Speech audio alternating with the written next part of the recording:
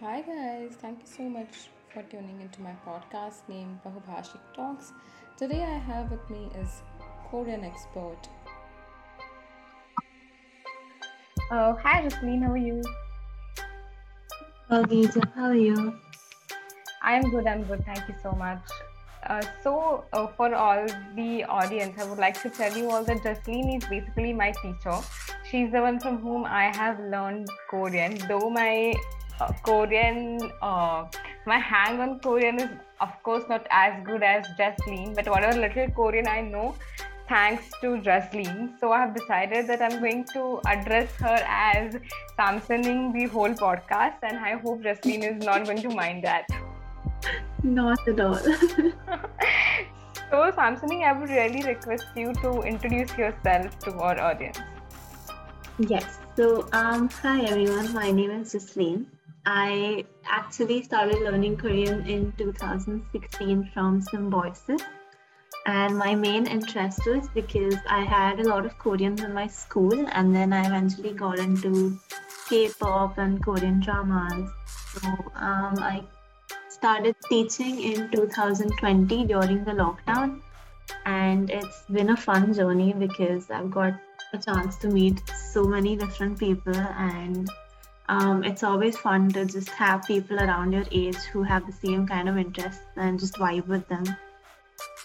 Yeah, I can understand.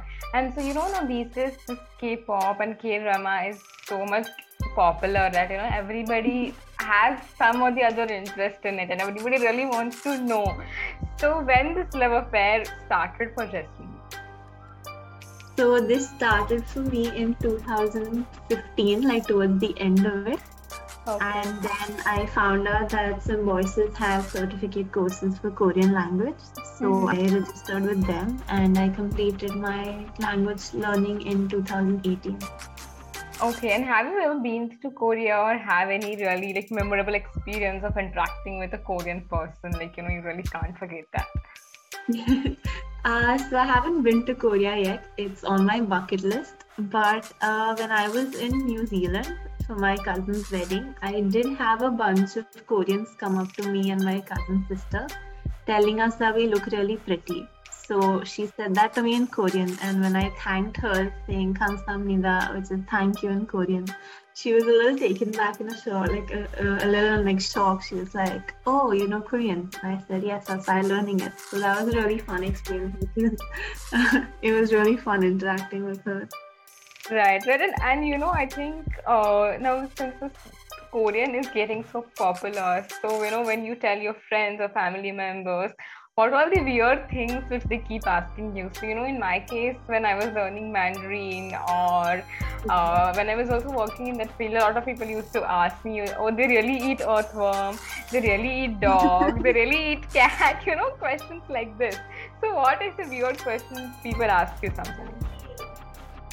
So I think the weirdest question I was asked was, how can you differentiate between whether they look like a guy or a girl? And I'm like, that is kind of mean, but it's very easy to understand and differentiate between their faces once you had it in front of you. Right, yeah. A lot of people do think that they all Southeast Asian people look very similar, and that's very rude. They don't, guys, please. They really don't. And what cultural differences you really feel that exist between Indian culture and Korean culture, or what similarities you observe? I think we have more of similarities with them because the whole of Asia is all about respect. So even in Korea, we don't receive gifts with one hand. It's always two hands, like in India. And then except out here we do namaste, but in Korea they usually bow for respect. So if you meet someone for the first time, you'll say 안녕하세요 with a bow, which is hello. And then same thing in the Indian culture as well. We do not start eating our food unless the elder person starts. And the same thing in Korea as well. The elders always get a lot of respect. Right. And so you must be having some Korean friends. And do you know or would like to share with the audience any of their interactions with Disney in Korea and how it was different or similar interactions they have had there. So I had Korean students in school, Korean classmates in school. And I mean, interacting with them was always fun because that time we weren't really into the whole Korean language learning thing. But I remember we always shared the same Independence Day as Korea, and we had to learn their national anthem as well. So it used to be they used to sing the Indian national anthem, and then we used to sing the Korean national anthem with them. And I had a friend who was been to Korea. She did her Korean language course there, so she was saying that it is really like, I mean, just as you see it in Korean dramas, it's really picturesque and very pretty place, and people are just as friendly. The food is, I mean, there's so much of variety. Lots of vegetarian options now and Indian options as well. Right, She was really happy. yeah, and so I have heard it in one of the podcasts that these Korean girls, especially, they always look for a lot of makeup.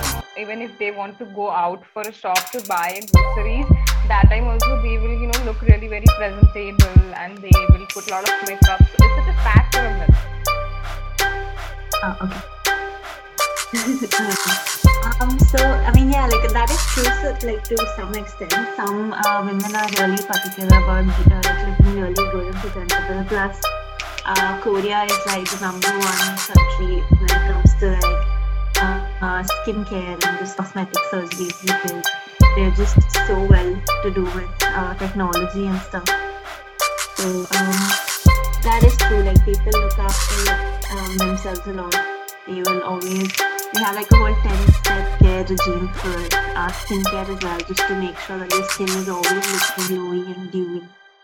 And they do it every day? Every day, yes. Oh my god, so much time they have. And then what other important things you would like to tell to the people in your audiences who are wanting to learn Korean? So I would say that if you're willing to learn Korean, always have that open mind because of course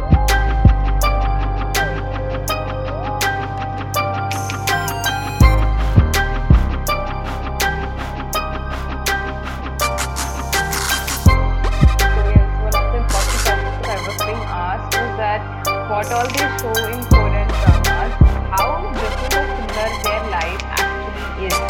So I would really like to ask the same question to you too, because you have more understanding about their culture. So, I mean, of course, Korean dramas do have the same thing where it's like, oh, it's all lovey-dovey and all that. But then, same thing, like in every country, there are, like, you always have good experiences, bad experiences. So, Right. it's not always like they show in Korean dramas, definitely. But, there are a lot of people who are struggling in South Korea as well financially, and there is lots of bullying that takes place as well. Right. And since you're also learning a psychologist, to everybody, the Shanthaning is basically a psychologist by profession. So how learning the language or learning Korean especially is helping you in that front?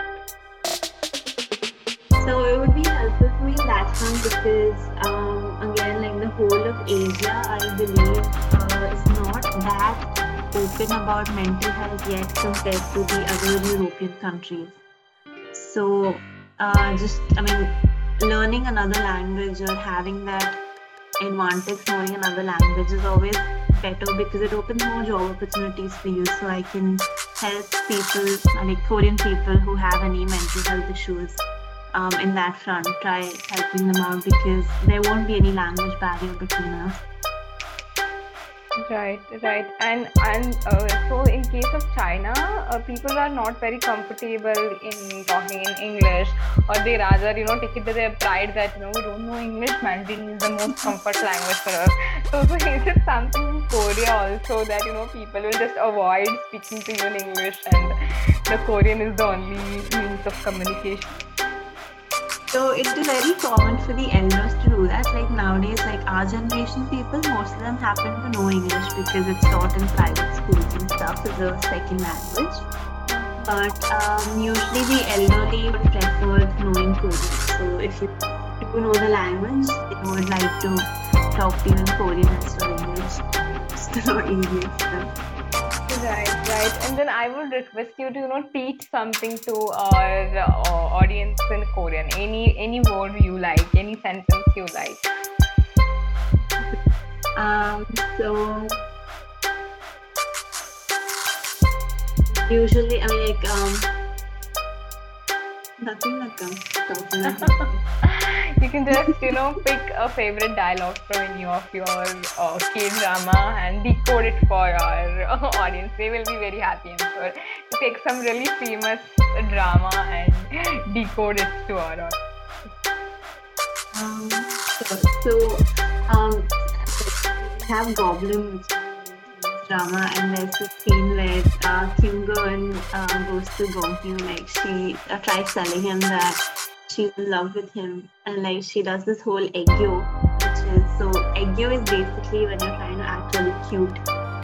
So it can be in any manner, the way you dress, or just the way you're talking, or the way you decorate your room and stuff. She just goes to him and goes up like, "아저씨, 사랑해요. 사랑한다고요." So it basically just means, "Hey there, I mean, I like you, and I'm trying to tell you that I like you." Right. So anyone who hasn't mistook Samsung for an actor is because the way she presented it in front of everybody. She's not, guys. She's my teacher and a psychologist. So please don't be in that confusion. So thank you so much, Jasleen. It was really wonderful catching up with you. My pleasure, Leader. Same here.